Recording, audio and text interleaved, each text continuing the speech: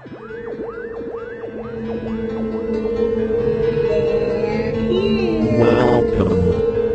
to Spooky South Coast. Look, I know the supernatural is something that isn't supposed to happen, but it does happen.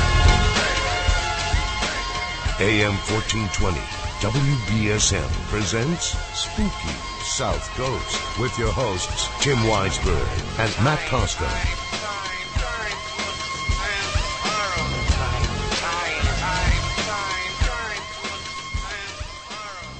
Good evening and welcome to Spooky South Coast. Tim Weisberg here, along with the silent assassin Matt Costa, science advisor Matt Moniz, and we are here to talk with you about the paranormal each and every Saturday night. And tonight we have a killer show for you. A killer show. Oh boy. You knew I was going to start with some sort of lame pun. That's what I was figuring. I was hoping, actually. I did make sure I gave fair warning to the chat room at SpookySouthCoast.com. So if you want to go to our website and join in the live chat during the course of the show, feel free to do that. SpookySouthCoast.com is the destination for all things paranormal all week long.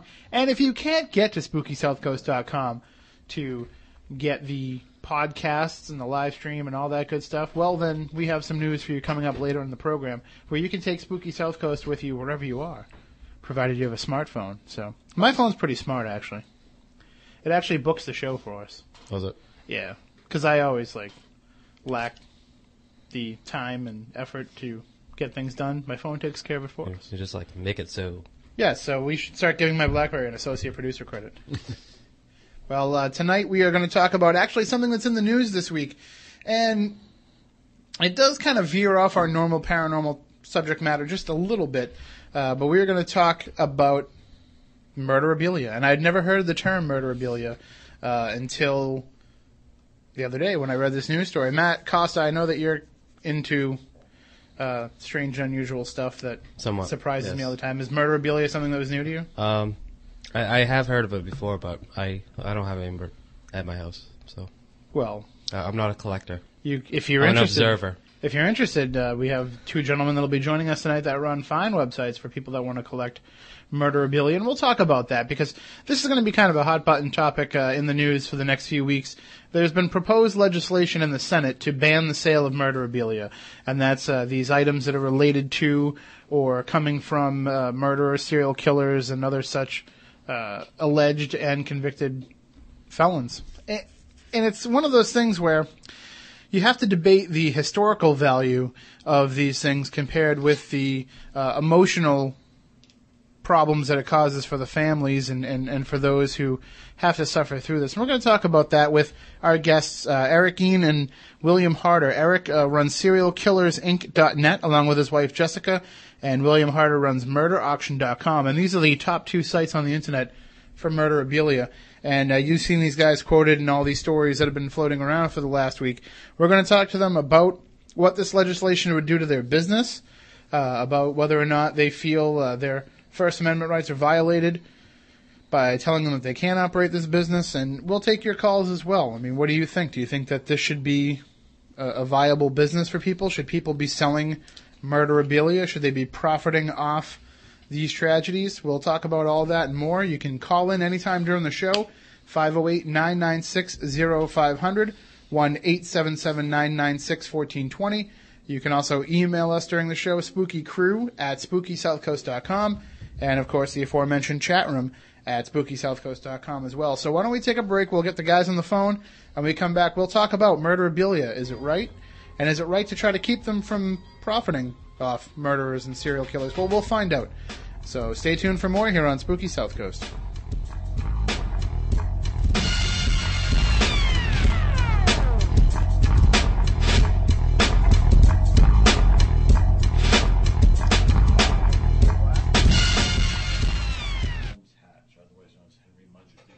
I can do anything I want to you people at any time I want to, because that's what you've done to me.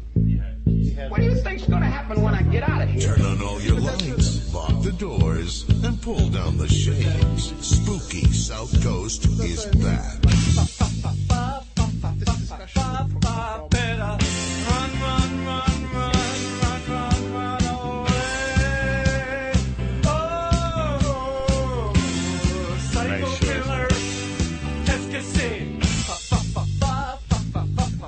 That's on a commercial now, right? Is it? Yeah, I think so, because my son sings it. My almost 6-year-old son walks around singing that. So, hey, it's good for business for the guys we have on the line.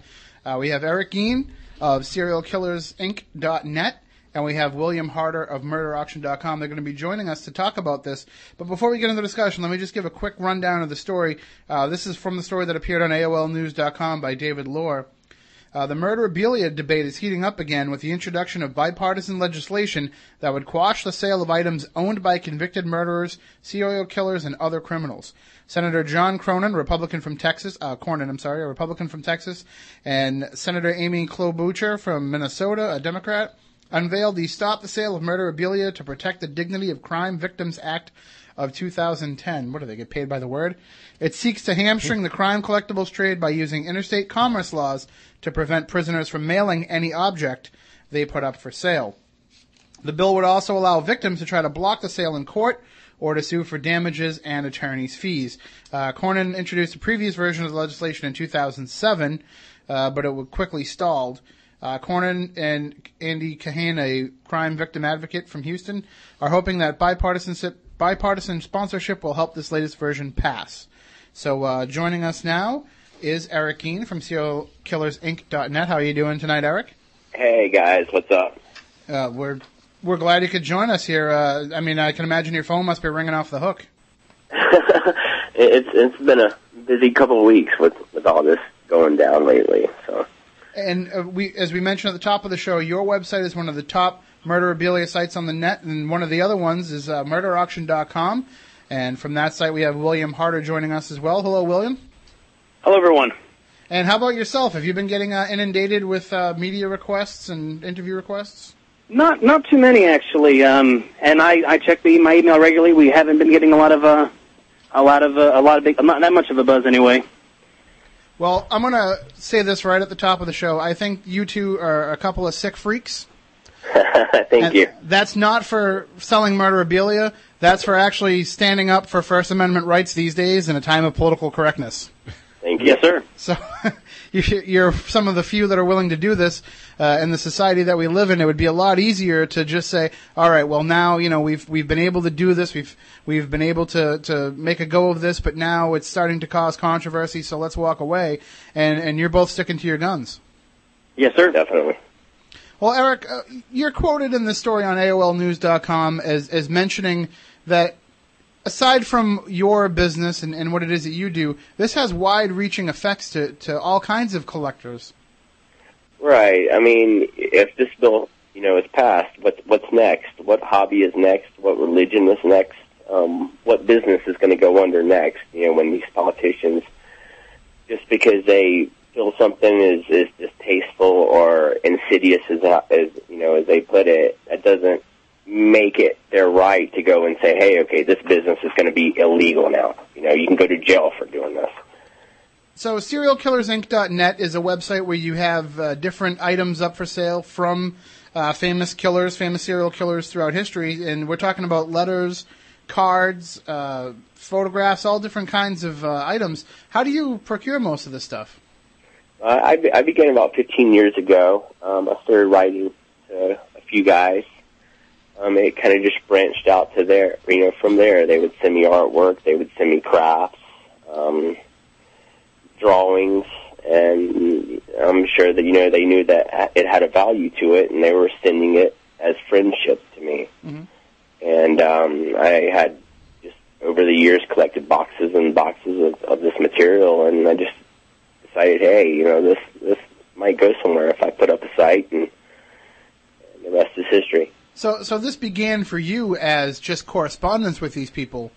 Well, I originally had intended to write a book on my correspondence. After writing these guys for a while, I thought that I had gained their trust, and I figured, a book was going to be out of the question at least for a long while, because I didn't want to,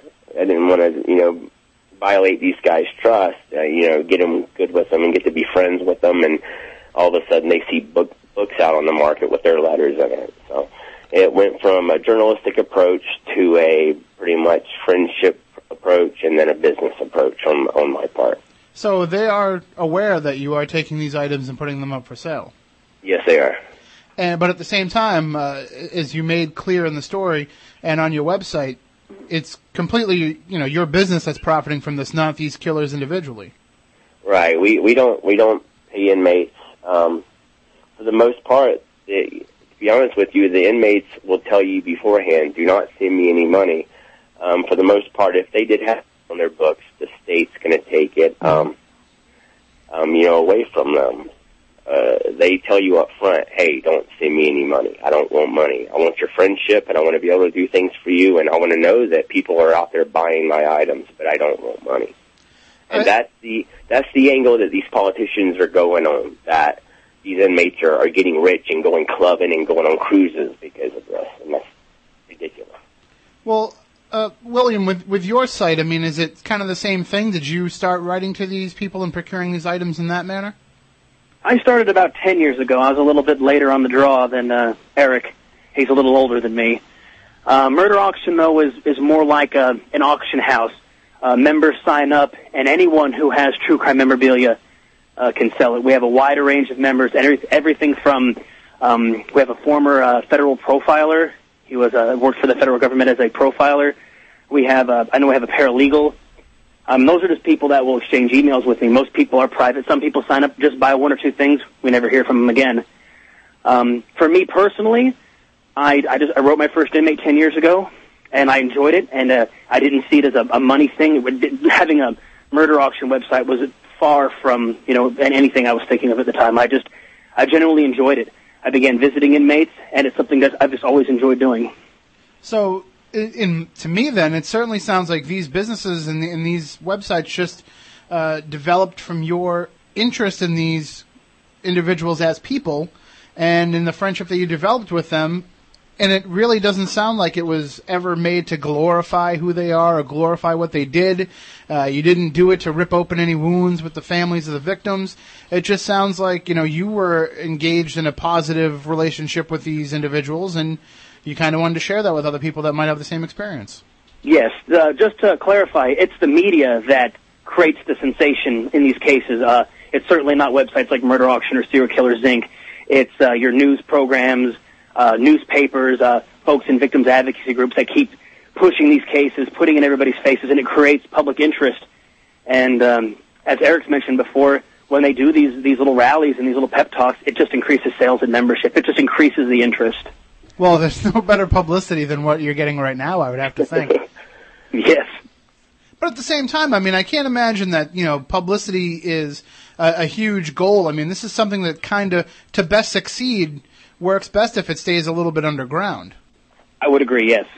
This isn't for everyone. And, certain people will actively search this out. If this is something they want, they're going to find it on their own. When they put this stuff on the news, it really just kind of makes it almost mainstream in a way. This would be so obscured if nobody talked about it. There's a small handful of people that enjoy doing this, and that's pretty much what it is when they put these price tags, $500,000 a year industry. It's ridiculous. It couldn't be any further from the truth. Nobody's making millions of dollars. If the auction houses are making money, real auction houses that are selling items like this, like the Lee Harvey Oswald taxi cab, the getaway cab, was just auctioned off in right outside of Fort Worth, Texas. It brought a price tag of over $35,000. Wow. So but nobody wants to shut that down. Right. If that's not making money off crime, I don't know what is. Well, we're talking about the difference between historical value and what's just kind of a sick, twisted memento. They're trying to portray something that you believe has historical value as being something that's really just sensational. And I guess, like beauty is in the eye of the beholder, so is the historical effects of these items. Right. Well, to say Charles Manson doesn't have historical values, just silly. And for them to say that these items don't have historical value, Son of Sam, Jeffrey Dahmer, Ted Bundy, these are household names. People recognize these names. Square folks, you say those names, people will recognize them. And there will be the interest because of the books and the television shows and the movies. People want to feel a connection with that. And they will come to sites like Serial Killers Inc. and MurderAuction.com and sign up and purchase these items to have a little, morbid memento, if you will. Well, you mentioned the books. My wife's a huge fan of true crime books. She reads them all the time, and she's read pretty much every one that comes out. I mean, how come nobody ever accuses those writers of trying to profit off these crimes? They are. To be honest with you, these writers and TV shows, they have huge backers. They have, corporations behind them. We're the little guys in the corner of the internet that are doing this from pretty much from our house. And we have, no $1 million industry behind us saying we are an employee of this company, and we're easy for the, Andy Kahans and the John Cornyans to pick on. I mean, plain and simple. Well, I don't really know these individuals. I've never really spoken to them. I only know what I've seen on television, what I've read in books.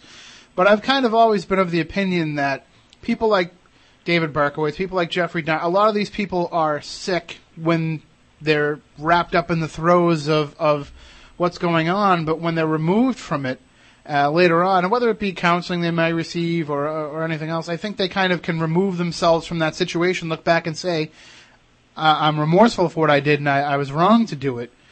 And I think that's part of the story that needs to get out. And pretty much the way these stories go now is once they're locked away, once they're convicted, that's where the story ends for the mainstream media.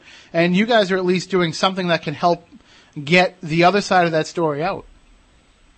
Right. We're showing a side, a personality of these guys that nobody really ever sees. And you mentioned David Berkowitz, and he is one of the only people in this whole genre that I do feel is remorseful. He's written a couple of books. All his proceeds go to I think his victims' families.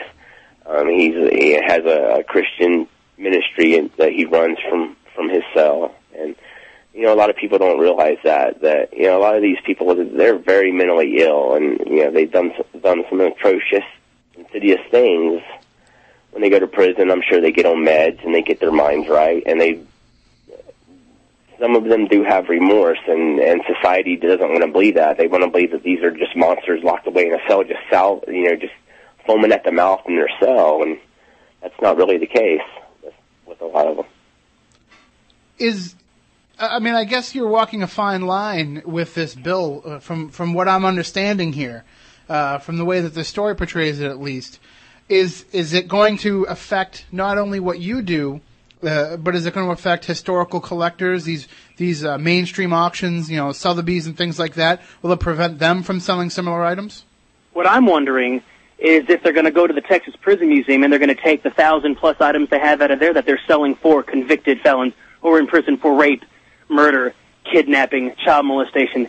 They have hobbycraft programs throughout the prison of Texas. Anybody who's visited a Texas prison will see the hobbycraft counter when they walk in, and items are there for sale. They're purchased by staff and visitors, and at the Texas Prison Museum, items are for sale. These inmates profit directly from these sales, and a percentage is taken by the state and probably for the inmate welfare fund or whatever.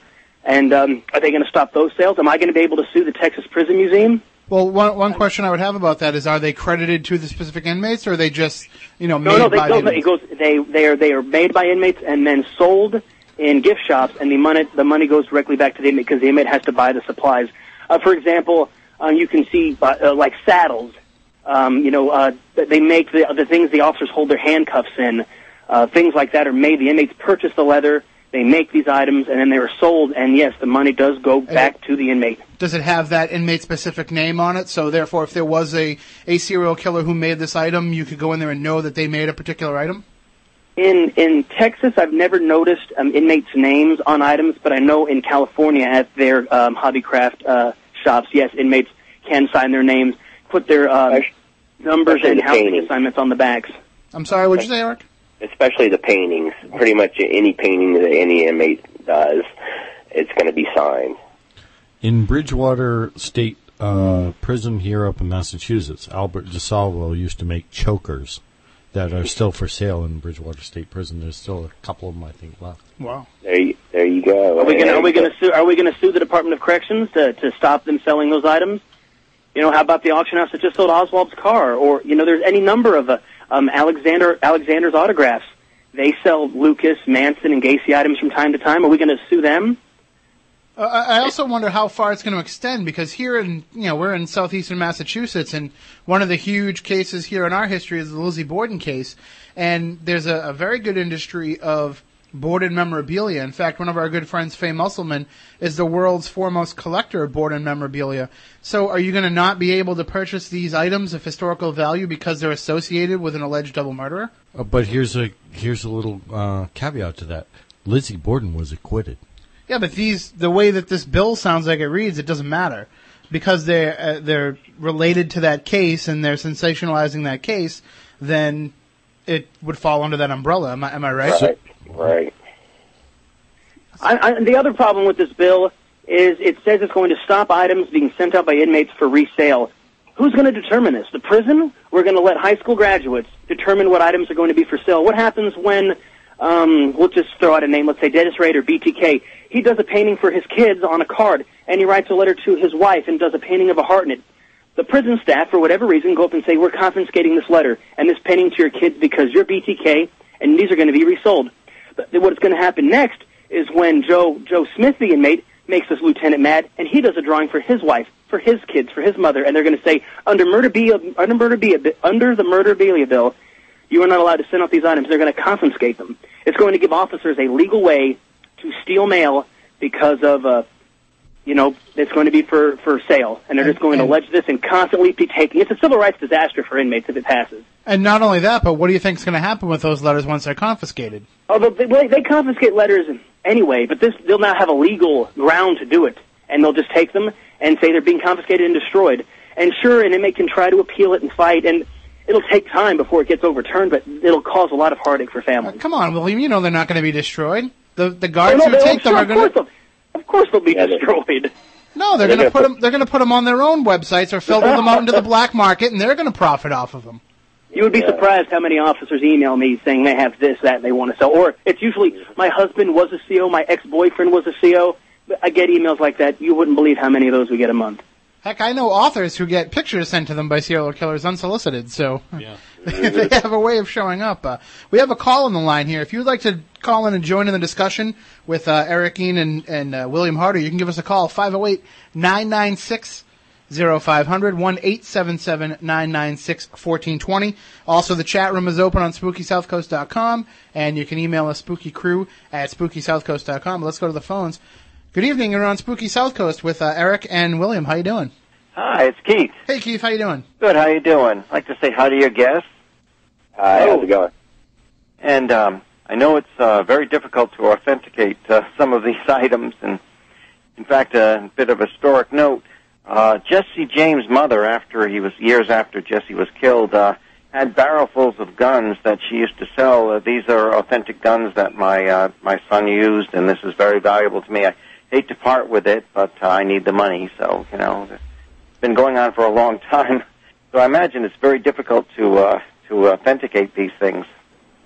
Well, for the most part, it's really not. If Richard Ramirez does me a drawing, he usually sends a letter with it detailing the drawing, and of course the letters have the prison postmarks on them, and it's really not. I mean, say if I was to buy something off the market, like a Gacy painting, I would want to get that, since Gacy's, dead and gone for a while. I'd want to, get somebody to authenticate that. But for the most part, the living inmates, they usually send proof and documentation with what they're sending. With murder auction, go ahead. That makes it a lot easier if they send the actual documentation. I just right. I would think it would be really difficult, but maybe it's not as difficult as I think it is. Well, I mean, but like Eric said, though, with living people, it's a lot easier. With some of these, if you were trying to get an Al Capone letter or something like that, it might be a little bit harder. Right. If somebody told me, hey, I've got a Ted Bundy letter right here. I would want them to have that authenticated through there's services out there. There's handwriting analysis services that will authenticate things for you.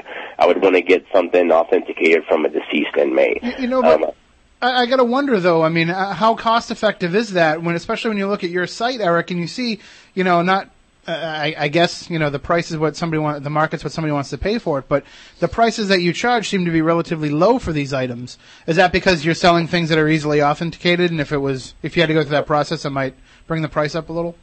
Right. Well, for the most part, I don't really buy from the market. Everything I get is I'm getting things directly from the inmates. So basically, it's costing me 44 cents if I want a painting. Mm-hmm. So I'm not really having to go out. Now, if I had a Bundy signature or a Gacy on there, I would go ahead and pay the $30 or $40 to get it authenticated, and that would be reflected in the price. All right. Well, thank you very much, Keith, for checking in. Sure, and hey, say hi to Jason when you talk to him, Jason Mayo, because we'll be involved. Sandra and I and Brian Hanwha will all be involved in his upcoming Rocky Point opening gala exposition, and that's definitely worth checking out. Anybody who's a native Rhode Islander. And we're going to be talking about that, as Keith said, later on, and just the fact that Rocky Point can still live on is good news for us. Yes. So, all right, thanks, Keith. Okay, you're welcome. Take care, guys. Have a good night. Bye-bye. Bye. Good night. All right, we have another call on the line. Again, the numbers are 508-996-0500, 1-877-996-1420. And we just want to stress here that, we're certainly not advocating what these killers have actually done, but we are advocating the right of serialkillers.net and murderauction.com to be able to sell these items to people. So let's go to the phones here. Good evening. You are on Spooky South Coast with Eric and William. How you doing? Yeah, this is John Wayne Gacy. How are you? All right. How are you?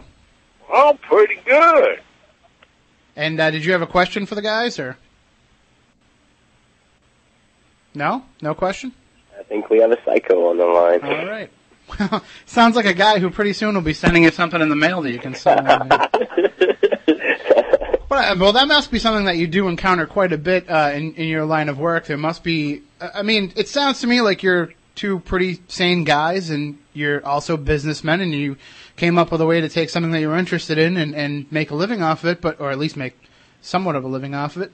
But you must encounter people who are kind of over-the-top devotees of these serial killers. They're not allowed on Murder Auction. If anybody gets too eccentric or too left field and pesters other members, they'll just be asked to leave. I won't put up with it for too long. I understand that people in this hobby, some of them are a bit eccentric, but I'm not going to handle somebody who's just blatantly out of control. No, nobody wants to deal with that, and not in any circle. And for the most part, when I'm selling to customers, it'll consist of a couple of emails. I do sell to quite a few professors that buy items and obtain items to share with their class. I'm sure I do have a couple of customers that have some loose screws.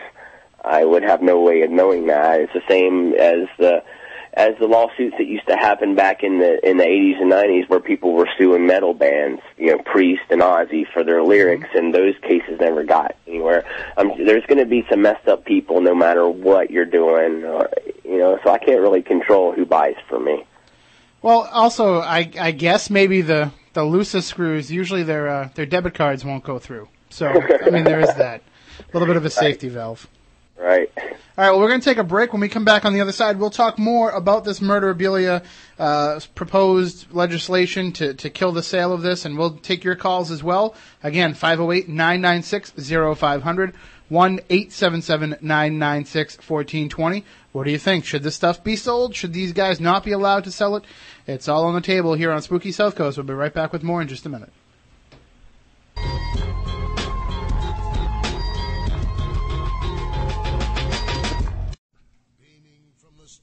Of AM 1420 WBSM, into the night and beyond. Here's more of Spooky South Coast.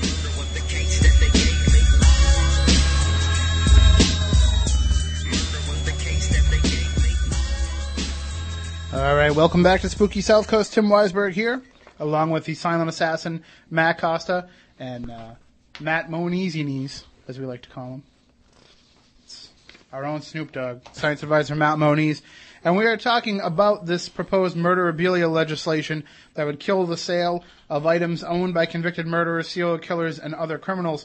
And we are discussing this with Eric Dean of SerialKillersInc.net and William Harder of MurderAuction.com. And if you want to check out their sites, they're linked up on SpookySouthCoast.com.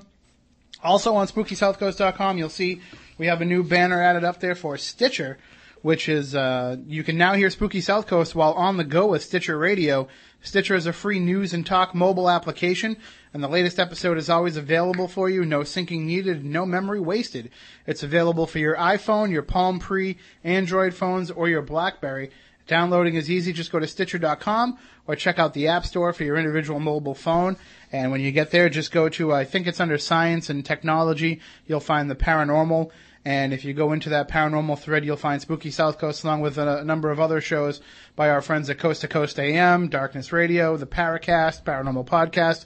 There's a ton of them up there, so check them out. You can get great paranormal radio right on your cell phone, including Spooky South Coast. So let's get back into the discussion with Eric and William, and we're talking about this Murderabilia.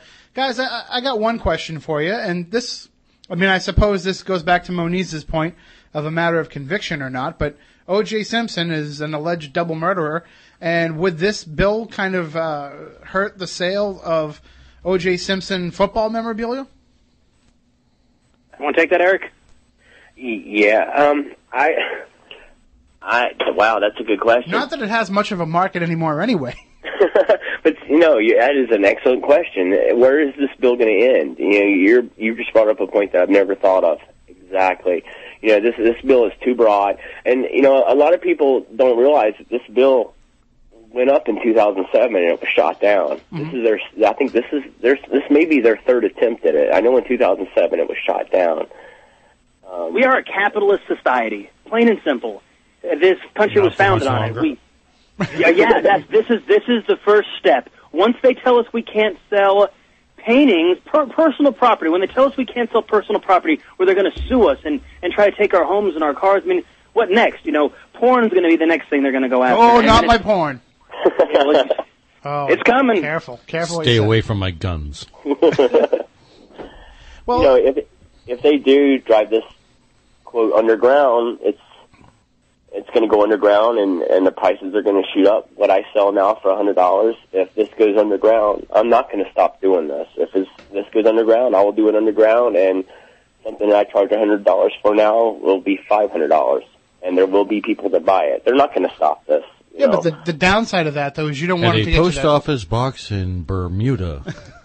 The downside is, though, is you don't want to get it to that point where it has to be conducted in that manner, because you don't want to have to worry about conducting the business. First of all, you want to be able to do it free and clear. You want to be able to pay the taxes to the government for it and not hide it. And the other thing is too is, I mean, not that you want to promote what these people did, but you want to be able to get this history in people's hands, and to do that, you want to be able to offer fair market value. Right, and champion. Although I suppose, a 500% markup sounds good too. Go ahead, William. Yeah, the problem is we're in America. This is the United States. We have the right to barter, sale, and purchase what we want. I'm not putting this in anybody's faces. If you're a family member of a victim, do yourself a favor and don't go to murderauction.com. If you get a email from a victims advocacy group saying, "Oh, these inmates are profiting," don't buy into that, and don't go to the site. I mean, there's people that buy, Nazi memorabilia or Klan memorabilia, civil rights memorabilia. That stuff's offensive to a segment of society. Just if you were Jewish, you're not going to go to an auction house and purchase on a painting made by Adolf Hitler. It's a bad taste. That's all subjective. We're in America. We have the right to do this. That and he was a lousy artist. Yes. You seen any of Gacy's paintings? Well, we have a caller on the line, and provided it's not Charles Manson, we'll take it. Good evening. You're on Spooky South Coast with William and Eric. How you doing? I'm not Charles Manson. Okay, you don't sound like him. Well, I Eileen Warnos? Huh? Eileen Warnos? No. More like Clarice Starling. I wanted to chime in on this topic. I'm going to graduate school for behavioral analysis, and I'm a lifelong murder junkie, so to speak. And I think the issue with this law is that it's being driven by emotion. There's a lot of people who cringe at the thought of, somebody wanting to buy a painting by a serial killer.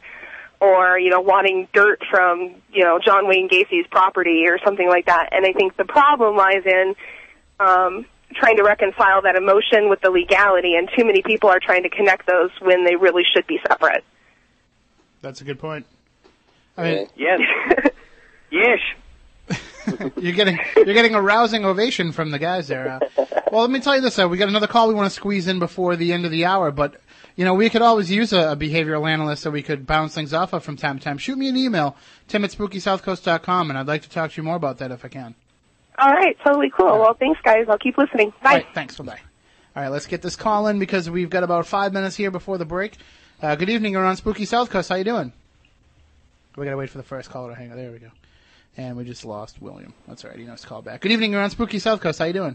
Hey, Tim. I'm enjoying the show. It's Standing Stones, Hey. a.k.a. Sean in Rosendale. How's it going? You want to chime in here on the topic? Yeah, I find it interesting, a little bit weird, of course, which is what we're all about, but I think one of the most bizarre things that I've heard, and it's kind of gone by the board, was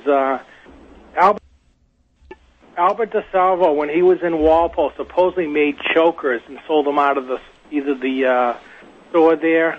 He did it in Bridgewater. Oh, Bridgewater. Okay, now, what would something like that cost, and do these guys have those? I don't have anything from DeSalvo. I figure that would be pretty pricey. I've never seen any of those on the market. I'm sure they're out there. Just from the historic value and his name, a couple $1,000s at least. Next time Moniz does a stretch up there, when we have him check on the price for you? Well, that's his little stomping buy ground them down and send them to us. I know somebody who's a guard out there. Maybe I can find out what they're going for. Maybe we can get them at a wholesale for you. Well, I know people have been in Bridgewater. They've tunneled out, but no, I'm just kidding. But, I thought it was an interesting topic, and I know that that's kind of on the bizarre side, and I know he actually did make those. Yep. And it is pretty bizarre. I just wanted to bring that up. I can almost say that Albert DeSalvo may be the only serial killer that I've ever spoken to directly, albeit over spirit communication. Yeah. But we did have an interesting encounter with him, and you can check that out if you go to YouTube and look up Conversations with a Serial Killer. You can see ourselves and Jeff Belanger and Chris Balzano conducting a shack hack session with supposedly the spirit of Albert DeSalvo. So. Well, I'll tell you what. When he was doing his thing back in the '60s, I was a little kid, and I was deathly afraid to go in my cellar when he was loose because I thought he was hiding in the coal bin. Well, he only liked women, so. Yeah, I know that, but that didn't. Doesn't scare you any less, right? All right, thanks, guys. All right, thanks, Sean. Have a good night. Bye-bye. All right, so yeah, guys. I mean, if we'll find out what those are going for, and we'll see if we can help you procure them. So, I guess they're as authentic as can be if you're buying them right from the prison store. Oh, definitely. Yep. So what happens here? When are we waiting to find out about this law here? When will we know if it's going to pass? When's it going up for a vote? I have no idea. I don't know either. They proposed it last week. They haven't really said anything else when it's going to go up. I figure now they have bipartisan support now. They have a Democrat and a Republican.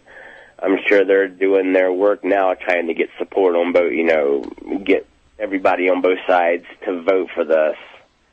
And hopefully they won't vote for it. Don't you love how the only time you can get Democrats and Republicans together, it's when it's going to put you out of business?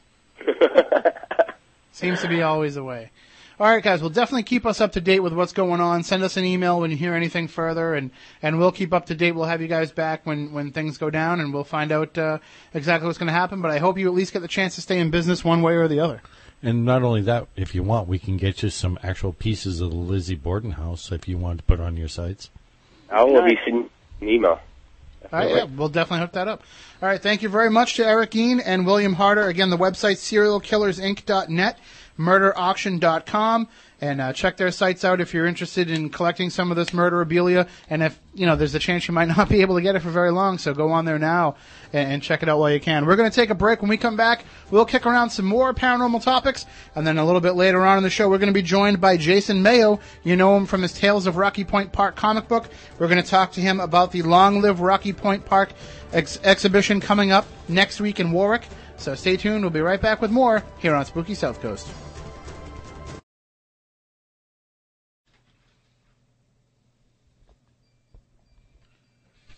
Spooky South Coast is back. I am ready. I am always ready. I have been ready. I am ready. I can smell your fears. I'm not afraid. You will be.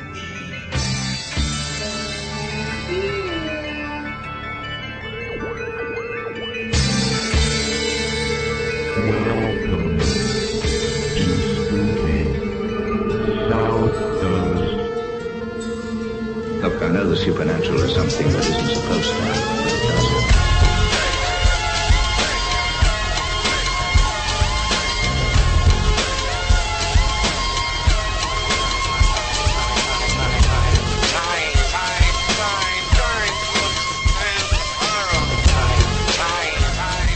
Welcome back, hour number 2 of Spooky South Coast. And how long has it been since I've said that?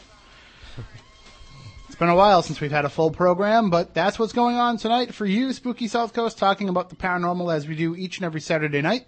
Tim Weisberg here, along with the silent assassin, Matt Costa, and science advisor, Matt Moniz. And we are just dumbfounded by the fact that the government would try to keep Murderabilia under wraps. I mean, I suppose it shouldn't surprise us, anything that happens coming out of Congress, but it's just, why, I don't know.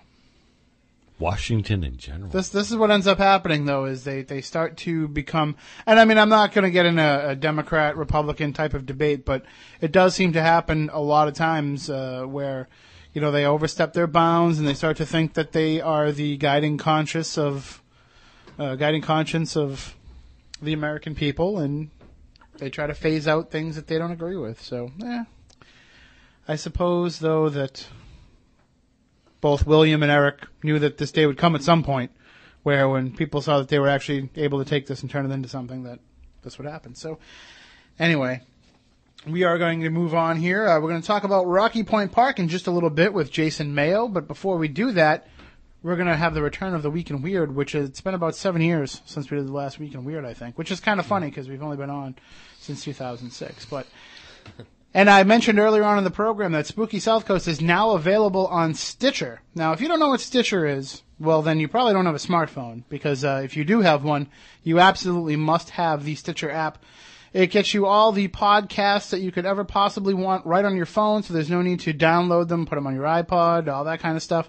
You can get them right on your phone, listen to them, and just move on. It doesn't store them. It just streams them, and we can get so many different podcasts. I know you were checking it out the other day, Matt Costa, and checking out. So I went right to the paranormal section myself and checked out Darkness Radio and Coast to Coast AM, the Paracast, and all those shows, and Spooky South Coast can be found there as well. But, you know, you were finding, what, the Adam Carolla? The Adam Carolla show. And the one thing I liked about the Stitcher is you can go on your computer, find programs that you want, and put them on, like, in a queue. You can kind of like bookmark them, and the way they put it is stitch them together into your own. I guess that's where the name comes from. Yeah, so. and what's great about it too is that Stitcher updates every hour. So every hour there's new podcasts that are released. You don't have to worry about something, you know, that's going to only do it once a day. I mean, it's an hourly thing. So, you know, if Spooky South Coast puts a new episode up at 7 a.m., yeah, like that would ever happen. But if and then Coast to Coast puts one up at 8 a.m., and Darkness puts theirs up at 9 a.m., I mean, you're looking at, you know, every hour you have something new to listen to, and it's such an amazing amount of content on there. And they're just adding more and more every day. They're really just getting going. I saw a news release from Stitcher the other day that for the Palm, they recently just released a app that allows them to put out streaming radio. So I want to find out about that, and I want to see if we can get the Spooky South Coast stream carried on there as well. And then it won't matter where you are. You don't have to be near your computer. You don't have to be near your radio. You just have to bring your BlackBerry, your Palm, your Android, your iPhone with you, and you can listen to the show wherever you are. And that's going to be huge for our investigator friends, because they're going to be able to hear what's going on and call in, and it's just going to revolutionize the way Spooky South Coast does business. Speaking of investigators out in the field, too, coming up in 2 weeks, our good friend, your good friend, Christopher Balzano, he'll be here in the studio with us for the first time in a while, and he's going to be joining us for our annual Bridgewater Triangle Investigation Show. So Moniz, plan on being out in the field that night. I'm telling you now. Mm-hmm. This is how it's all coming together. Handy, if you're listening on your way home, be prepared. Anybody else? I know Luann's having some issues, and it's probably our fault for sending her out into the field each year for this, but I hope not. Get well, Luann. We're sorry. But anybody else that's out there, and I know we're going to get our friends at DART involved, and who else? I mean, everybody wants to take part in the show when it happens, and everybody can take part in the show. Bay State Paranormal, Spies, everybody, whoever's out there, you all can come and take part in this.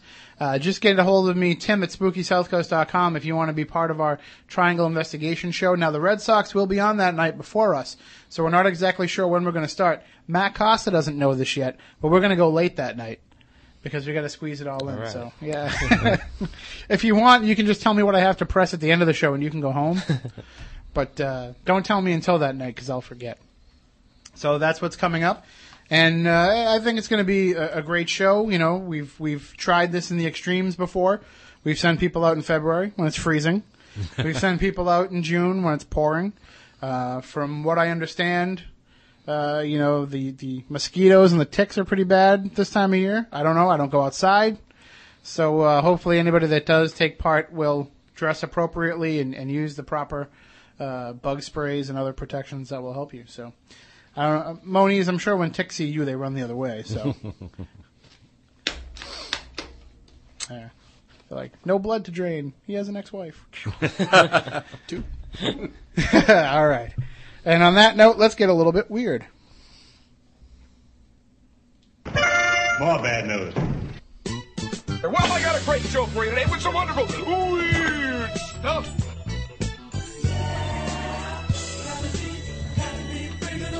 I feel so very weird.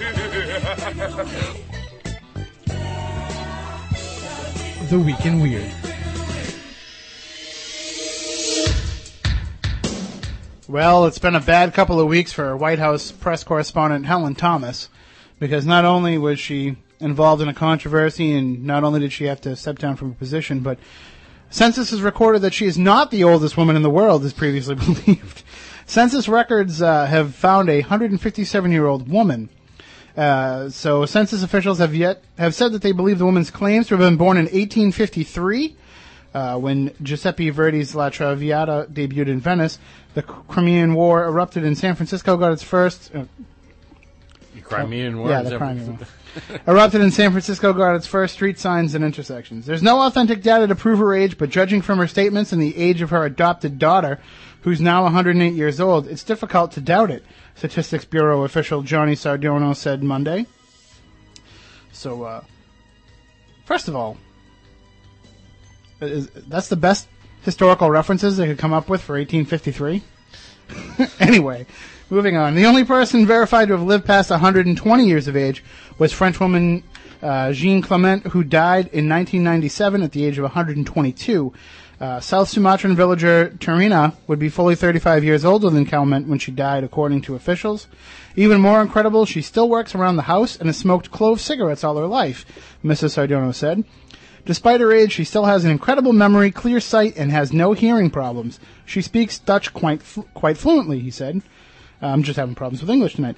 Indonesia was a Dutch colony for hundreds of years until 1945. He said Mrs. Terina burnt all her identification documents to avoid being linked to an alleged communist coup in 1965. Indonesia is the world's fourth most populous country with a population of around 240 million people. The president said that the census results will be important for future governance. So, 157 years old, and I just can't imagine living that long. I mean, I'd like to, but it's hard to imagine what you'd see in that amount of time, but... Is there a picture of her? No. She's hot. Is she? Oh, yeah. She doesn't look a day over 148. No, there's no picture. All right. Matt Moniz, Is there an oil painting? I think she might have been one of those tin types. Yeah. You know, so... Her portrait's a scrimshot on some whalebone. And amazingly, floating behind her is the ghost of Abraham Lincoln. It's a Mumler original. All right, Matt Costa, what do you have for us? All right. Rock star Lou Reed and his wife, Laurie Anderson, are to stage a high-frequency concert for canines in Australia. Music for dogs to be held outside Sydney Opera House is billed as an interspecies social gathering on a scale never before seen in Australia. The bizarre recital in June will be largely inaudible to the human ear. The couple said they have experienced making music for at least one dog, their rat terrier, Lullabelle. Yeah, it's a rat terrier. Lullabelle. This is from the guy that was in the Velvet Underground. Yeah, I'm gonna guess it's his artist wife's pushing for this. But anyway, Lullabelle likes things of with a lot of soothness, but with beats in them. Ms. Anderson told the Sydney Morning Herald. She said the inspiration for the performance at the Vivid Live Festival in Sydney came while she was backstage at an event and thought, wouldn't it be great if you were playing a concert and you look out and all you see is dogs? The show created by Ms. Anderson will last for 20 minutes, as she says. Dogs don't have a giant concentration span. The sounds will be played at high frequency like a dog whistle, setting dogs' ears twitching but barely audible to their owners. It is billed in the festival program as an absolute must for any dog and their two-legged friends. So that's coming up this month. All right, leather jacket and dark sunglasses aside, Lou Reed, your coolness card has been revoked. I guess that's what you call taking a walk on the wild side, albeit with 4 legs. Know who won't be there? The ugliest dog in the world. Oh, yeah, because he died. Well, I guess there's a new ugliest dog in the world, so the old reigning ugliest dog in the world won't be there. But I will say this, I just hope for the sake of Lou Reed and his artist wife that while they're playing this high-pitched dog concert, they don't accidentally hit the brown note. Either for themselves or for the sea of dogs that will be out there listening to them. Good luck with that. You know what? If they put that on pay-per-view and charge $50, I would pay for it. Yeah. I want to see what goes down there. That is going to be ridiculous. My guess is going to be a lot of butt sniffing. That's definitely. It's like, you remember all the Woodstock babies that happened after Woodstock? Imagine how many puppies there's going to be after this. So, but the good news is the music is guaranteed to at least be better than Justin Bieber. So, there you go. All right, Matt Moniz, what do you have for us? 3-year-old girl smokes and drinks after accident. The parents of a 3-year-old girl say she has been smoking and drinking like an adult ever since she was in a road accident. While Yao Wen lives in a shelter with her parents who collected and sold garbage for money in Hanzhou, a southern Chinese Fujian province. Thank you for these real foreign. I always pick the good ones for you. Yeah. Her brother Gao says Yao Wen is now addicted to cigarettes and will also down glasses of beer whenever she gets the chance. Gao said her daughter's personality changed when she was knocked down by a speeding van last year, reports the Yangchen Evening Post. First time I found her smoking was in the toilet, said Gao. Before that, I often thought it was her father who used to throw cigarette butts in the toilet until I saw her smoking there. The family had tried to stop her smoking, but she kept stealing them from her husband and buying them on credit from a neighboring store. The store owner confirmed that Yao Wen often came over and took 1 or 2 packs away. We didn't ask, thinking she was buying them for her father, he explained. Yao Wen's father has now stopped smoking, set a better example for his daughter, and the family have moved to the other side of the city. Gao said the little girl cried for cigarettes whenever she saw them. She also likes drinking. 3 glasses of beer is no problem for her. Yeah, so she drinks more than Costa then. She is doctors in Hanzhou Centers for the People's Hospital believe that her injuries that she suffered. Yeah, not only do I give you the hard words, I give you how small is this? 4-point type. Yeah, tell me about it. That's all right, you can call it. Wen's the hospital said that they believe her injuries may be a result of the accident. Another possibility is that she is just imitating adults. Man, could you get that is type a small, any small? I just printed it off the computer, man. I don't have any control over that. So what is with the proliferation lately in the news of kids who are smoking and drinking? What is wrong with these parents? Just because they want to do it doesn't mean you let them. I don't know. You have any thoughts on this? I don't know. I think they're just doing it to get in the paper now. Yeah, it So- really is. It's like the new... They didn't want to be up by those Harvard professors up in New Hampshire. It really is the new happening story. It's almost like they all think they're Justin Bieber. Which, remember that story I told you? I told you he got thrown out of the movie theater because he wanted to sit up in the part where they serve beer. Yep. He was like, don't you know who I am? They serve beer at Chuck E. Cheese, and they let me in there. You know what? If you want to get yourself into a place that's for adults only, using Chuck E. Cheese as your point of reference doesn't help your case, Biebs. All right, why does this turn into Justin Bieber Bash-a-thon? Why not? I think I just like saying Justin Bieber. And now Matt Costa is going to put a robot sound effect on my voice, and I'm going to make a chart-topping single. And while we do that, you take a break. When we come back on the other side, we'll talk some more paranormal. We're going to be talking to Jason Mayo about Rocky Point Park and a whole lot more coming up on Spooky South Coast.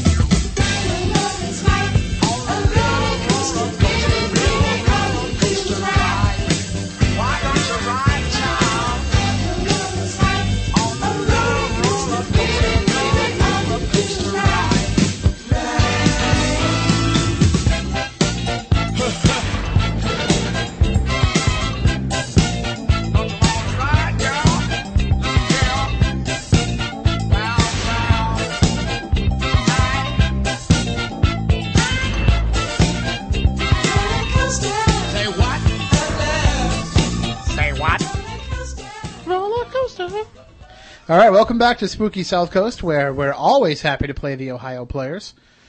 Tim Weisberg here, along with the silent assassin Matt Costa, who was one of the original Ohio players, and Matt Moniz of Earth, Wind, and Fire. They're going to duke it out a little bit later on for Funk Supremacy.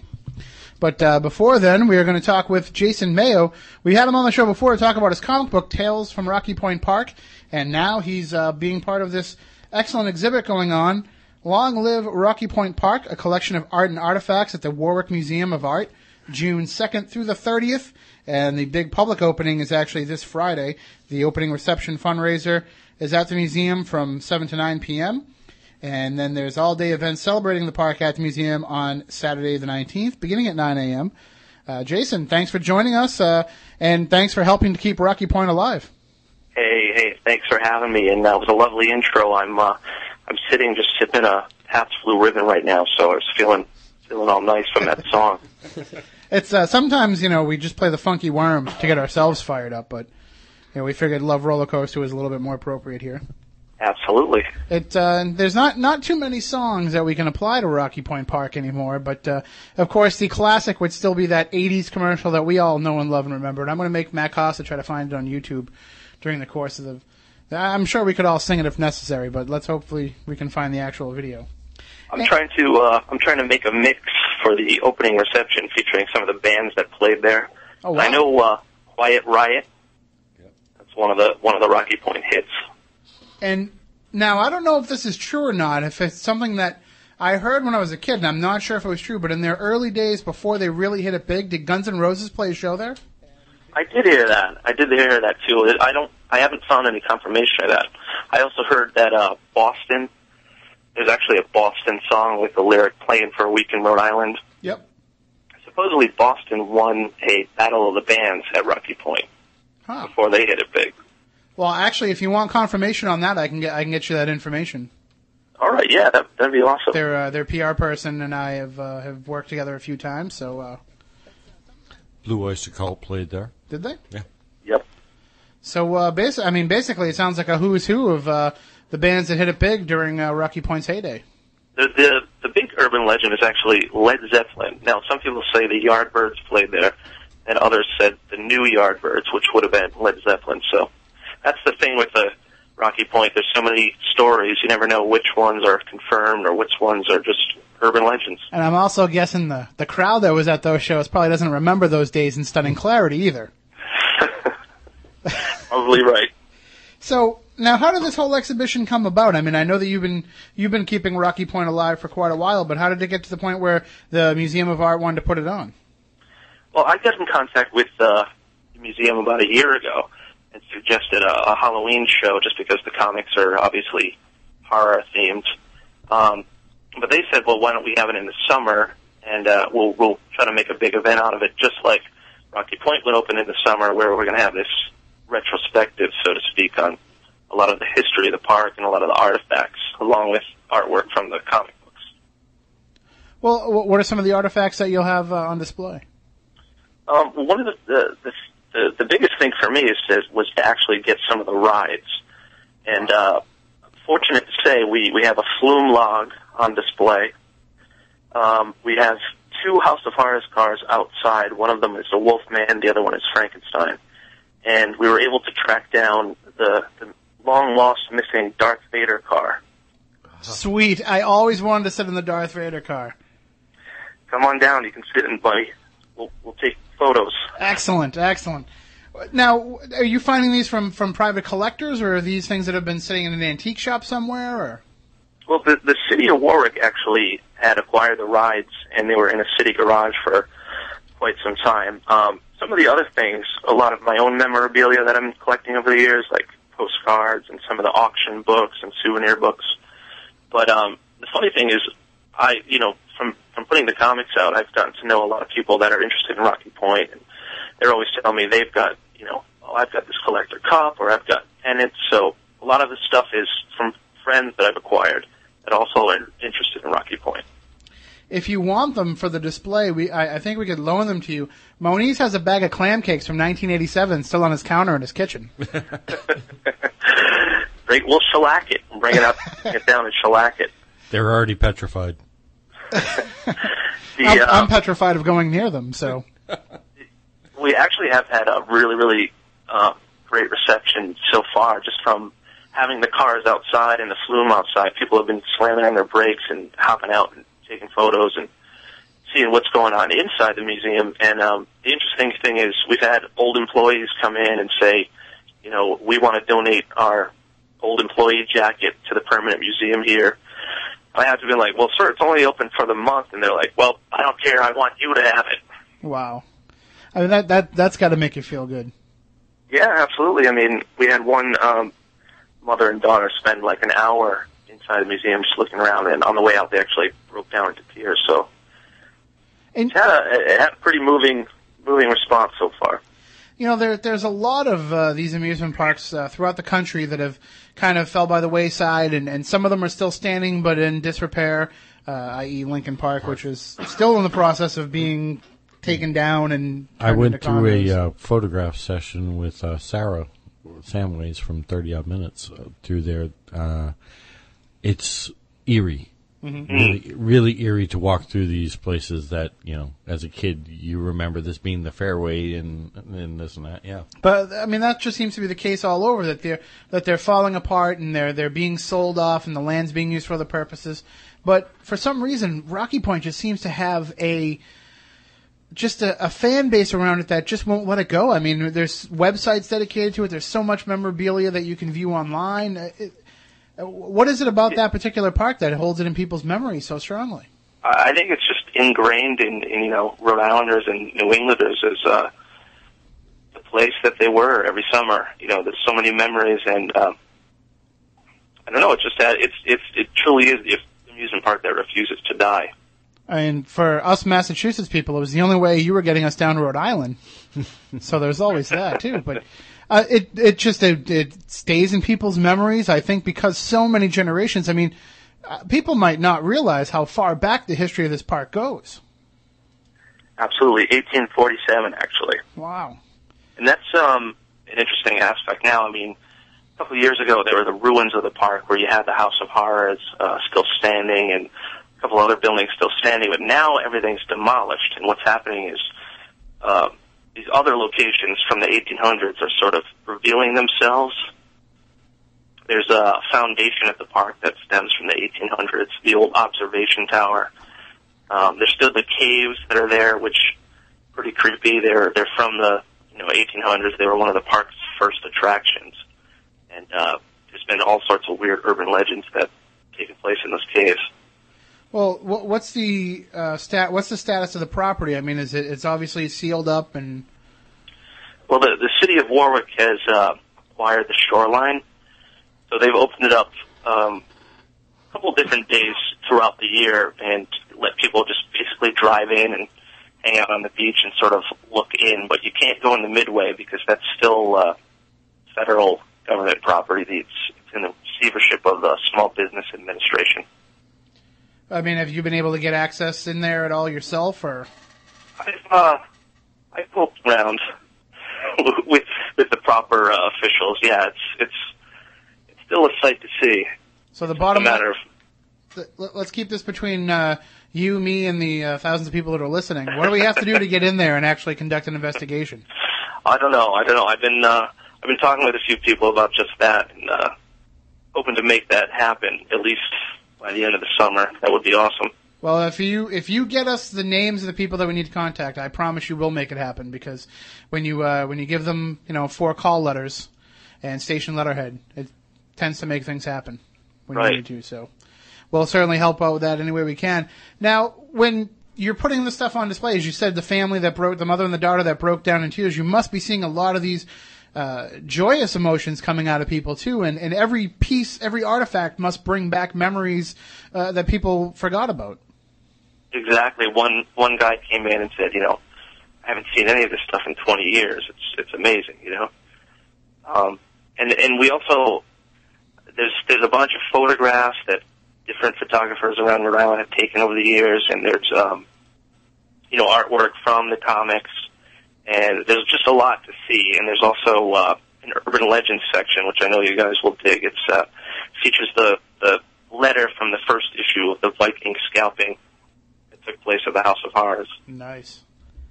I mean, that is that's one of the forever lasting images of Rocky Point, and you brought that to life so vividly in the comic. What's the reaction been since we talked to you last about the comic? I mean, it seems to me like it's the perfect outline script for somebody to make a movie. Sure. I mean, it's another idea that's been sort of floating around. And in the comics, there's mentioning of the third issue. There's accident footage that's supposedly out there. Some of these more bizarre rides, and in actuality, there is a lot of fire footage that the news took. And there's also in issue 2, the Skyliner maintenance man was killed fixing the Skyliner in the turnaround in the woods. There's actual news footage of that. His body being taken out on a stretcher by the Skyliner woods. It's super creepy. I'm getting chills thinking about it now. And that's because I don't like heights, so I wouldn't have gone on that ride anyway, just talking about it. But I mean, I think there's a creative way to sort of present a documentary, also an investigative sort of Blair Witch aspect to a horror movie there. I think that'd be great. Andy, if you're listening, we need your camera and your eye.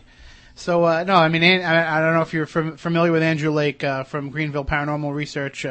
He's actually a Rhode Island institution himself. Oh, okay. He's the son of Art Lake, the Channel 10 weatherman. So right, okay. And I know that Rocky Point is near and dear to his heart, and of course the Johnsons are right in Warwick there as well, and there's definitely a team of people that could certainly help with something like that. And, Absolutely. Not only do they all have the paranormal and technical expertise, but they're all a bunch of hams too, so you won't have to worry about hiring actors. That's right. Well, you know what? We've the museum is actually located right down the street, actually just a few buildings down from the old Taps building. If people are familiar with that area. Oh yeah. Brian has visited the museum, and hoping Keith and Carl and Sandra will come down. And I think this Saturday coming up, I'm hoping that they'll all be there. You know. Yeah, we spoke. Keith joined us earlier in the show. He called in and said to tell you hello and that he'll be there. Okay, awesome. So there you go.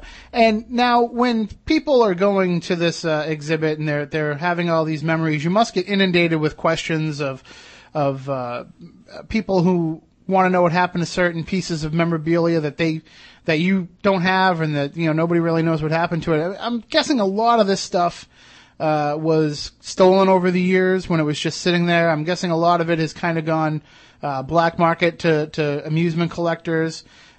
There's no way we're ever going to see every piece of history that we remember from the park. So that's what the exhibit is for, though, to keep those memories alive in that regard. Yeah, it's pretty much, well, what do we have left? And let's try to preserve it in a kind of entertaining and presentable way for history's sake. And the other thing that I wrote about in the comics is the ride graveyard. And I don't know how familiar you guys are with that, but that was the legend, and it's actually confirmed from one of the old park managers that when a ride broke down, it was cheaper to bury it in the woods than to have it removed. And so they did that throughout the 70s and 80s, and my dream is to go in there with some metal detectors and backhoes and dig all this stuff up. Wow. I can only imagine what you could find out there. Perhaps the Viking is buried. Well, if he's there, he's going to call us at some point. You'll be sleeping in the middle of the night, and all of a sudden you'll find yourself out there with a shovel digging him up. So, or that a bunch of EPA agents out there saying you found a Superfund site. So, I mean, what are some of the rides that are rumored to be out there? There's one ride that was a sort of a rotojet rocket ship ride that supposedly broke down while someone was on it. They buried that out there. Then I heard pieces of the Trabant ride, which I don't really know what that ride was, but I guess that ride caught on fire, and they dismantled pieces of that and buried that out there. And one of the old park managers speculated, I mean, there could have been stuff back from the 1930s. Who knows? Well, the way you're describing it, it sounds like we're lucky we got out with our lives after a few of those trips. But I mean, it's everybody in this area. It was their first roller coaster ride. It was either there or it was Lincoln Park. So I mean, there's always those fond memories. I know that the roller coaster, at least what I heard, was that the roller coasters were moved elsewhere. That's correct. The Flume was sold to Philippines, I believe, and then the Corkscrew and Cyclone all have other homes across the country. And you never know when these rides are going to turn up. I mean, when I was a kid, one of the places I went, I lived for a time in Hull, and I went to Paragon Park, quite often. And I came to find out a few years ago when I went to Edaville, I brought my son to Edaville for the first time, and that was a place I'd gone to so much when I was a kid. And when I get there, I'm doing a story for the newspaper on the new owners of the park, and they're telling me, oh, here's the carousel, that's from Gaslight Village in New York. I was like, I remember Gaslight Village, I went there. Here's this ride, this is the Ferris wheel, that's from, Paragon Park. Oh, I remember Paragon Park. It's like, whatever is left out there is what's keeping these rides alive, and it's not the shame that you would think it is where they're going to waste. They are being used, and they are being loved once again. Exactly, and we also have a Skyliner car on display at the museum, too. I forgot to mention that. That's from David Betancourt, the director and producer of the You Must Be This Tall documentary. Well, just the memories of that will keep me away from it. Me and those rides don't go well together. I wanted to ask, at Lincoln Park, is the wooden coaster still up, or did they demolish that? It is still semi standing. It's not demolished, but it's coming down all on its own. Interesting. I mean, why? You want pieces? It could be a whole other exhibit unto itself, the Lincoln Park retrospective. Sure. I mean, there's definitely. I know the Standard Times has tons of photographs in their files, and that place also had a reputation of being haunted, even when it was still a functioning amusement park. I mean, it sounds like Jason's got his hands full with Rocky Point, but it might be something worth looking into because we can certainly try to get some of those file photos from the Standard Times. Yeah, that'd be interesting. See, I never went to Lincoln Park, but certainly fascinated with the history and what's left there. Absolutely. You know, the belief was, at least the common story that's told amongst people, is that the reason why these parks died out was because, these bigger parks would occur. Like you have Six Flags New England, and that kills off these smaller parks. But I don't think that's necessarily the case because distance played a big part in that. I mean, somebody from Warwick isn't going to drive what's probably a 3-hour ride to Six Flags if they had a park right in their own backyard, no matter how much better it was. I think, it's kind of a long shot to say, but I think Rocky Point perhaps would have survived if it wasn't for mismanagement in the 90s. And, I think it was still making money at the end. Yeah, I mean, certainly the early 90s recession must have played a part in it. But too many of these parks have gone under, and it's so easy to blame the big parks for it. But, I mean, if you look at some of these smaller parks around the country, a lot of them have survived. A lot of these coastal ones maybe not, because people just aren't, the seashore isn't the destination that it used to be for people. Yeah, I mean, these lake compounds in Connecticut, which I haven't been to, supposedly that's the, longest standing amusement park in the country, the oldest one. I was surprised when I went to New York and I saw Coney Island and I said, wow, this is it? But it's been able to stay alive, and it's been able to, because of the history of it, and people still go there. It's like a pilgrimage. Right. And I know that there's, some of the smaller parks have expanded a little bit. There's a number of them out in Ohio that have kind of grown with the times. And all it really takes is if you can just take a little bit of space and a lot of money and invest in one of these newfangled coasters, you can reinvent your whole park. And I think one more roller coaster might have made the difference for Rocky Point. Yeah. Yeah, you never know. I mean, right now, the sort of, the land's still tied up, but I know the city of Warwick is trying to get it, and, I think they'll do something pretty interesting with it if they can. I don't know if it would be a full-scale amusement park again, but, something on a smaller scale that people could go to. Yeah, I mean, at least some sort of park, and you could have a standing memorial to Rocky Point there. Now, I haven't been there. I'm sorry to say I haven't been there in a number of years. The dinner hall was demolished? No, actually the Shore Dinner Hall and the Palladium are the only two buildings that are standing at the site right now. And those are controlled by the city? They're not. They're not the city's properties, SBA. Okay, well then, I mean, there's something they could certainly make use of then if they wanted to bring back that area as some sort of park. They could certainly bring that back. I mean, some of the Shore Dinner Hall is pretty ravaged. There's a hole in the ceiling that's actually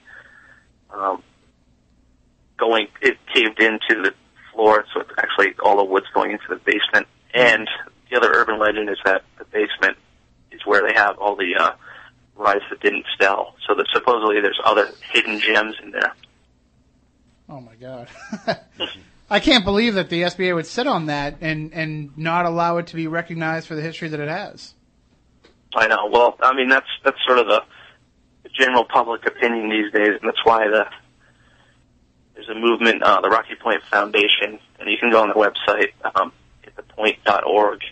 They're trying to get the state to acquire the rest of the land. Well, we'll definitely help support that as best we can.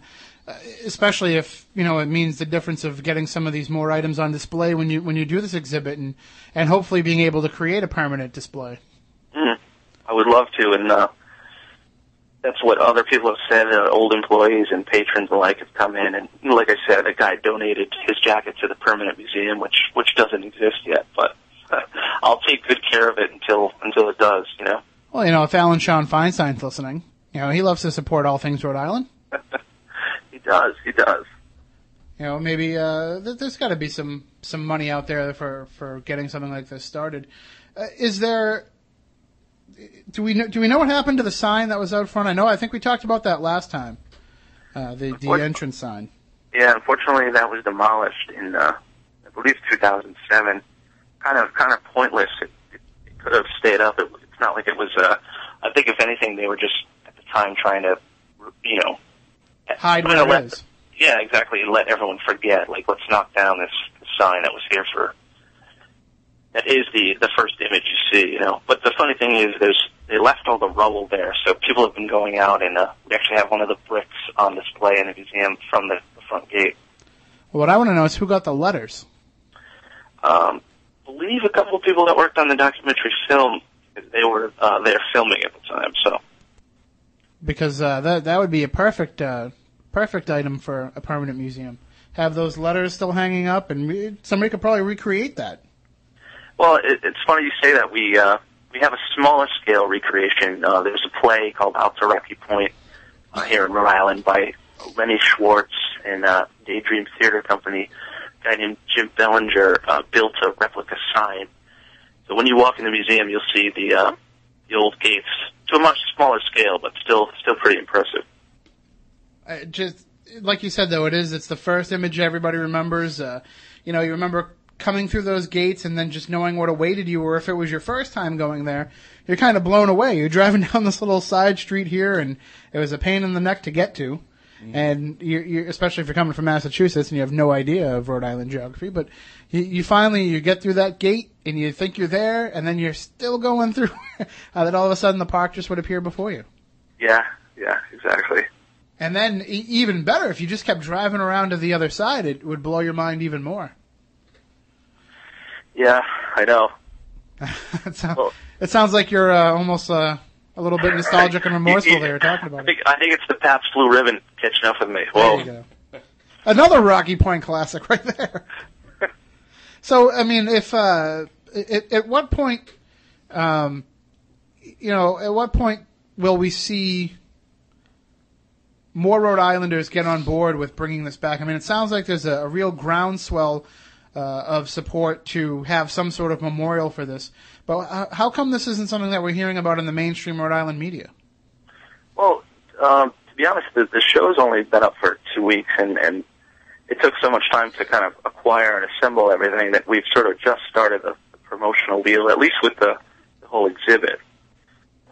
We actually did a Rocky Point float today in the Gatsby Day Parade down in Rhode Island, and we had the Flume Log was actually in travel today along with some of the House of Horrors cars, and we had a great response. I mean, people were chanting, "Long live Rocky Point." It was kind of incredible.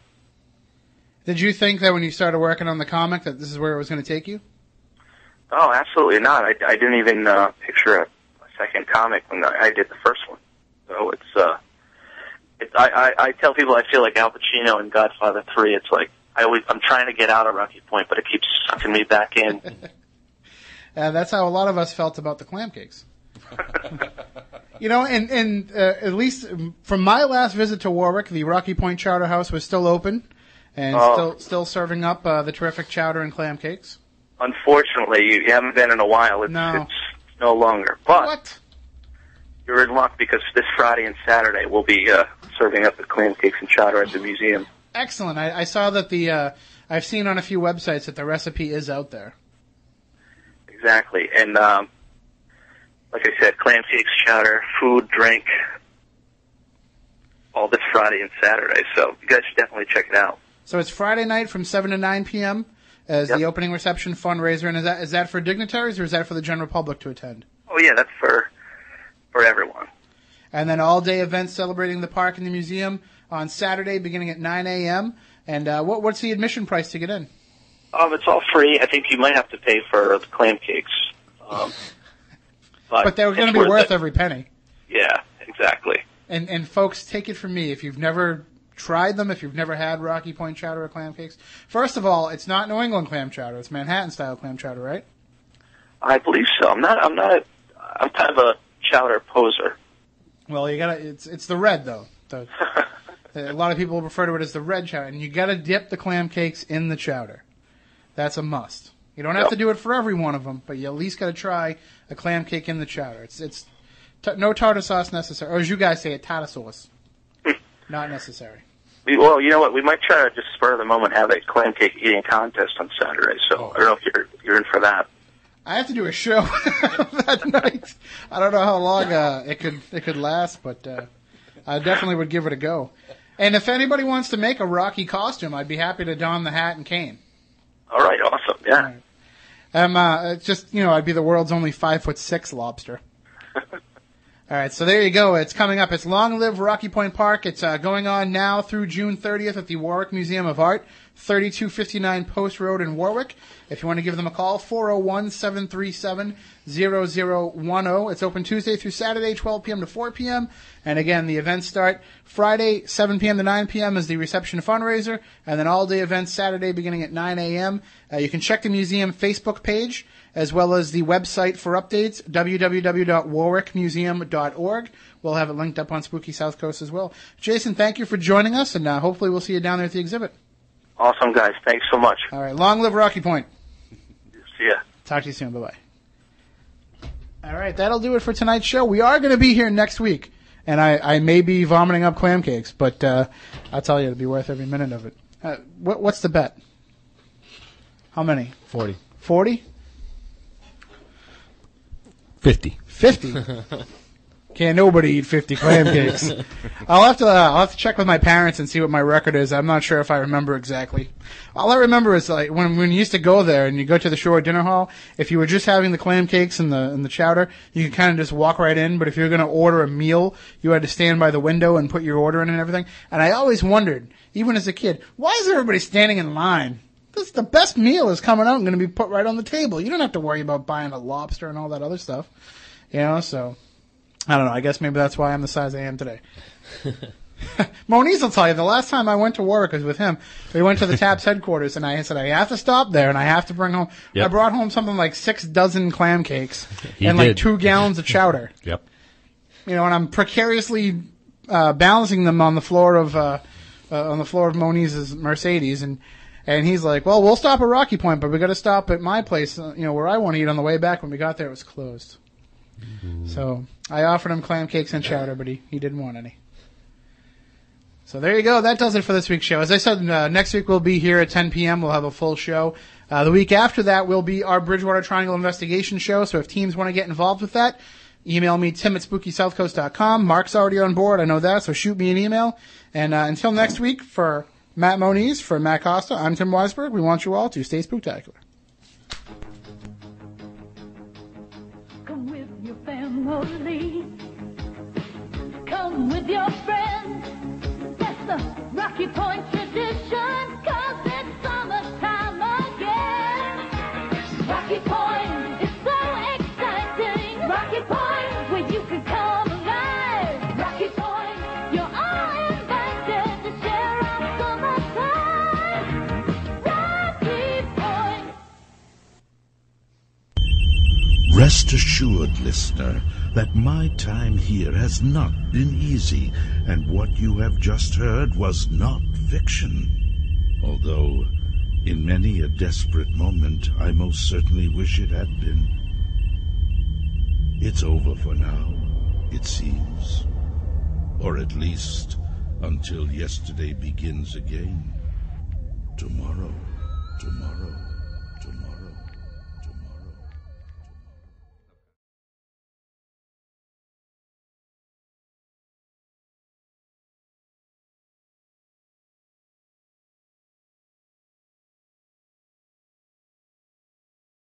M.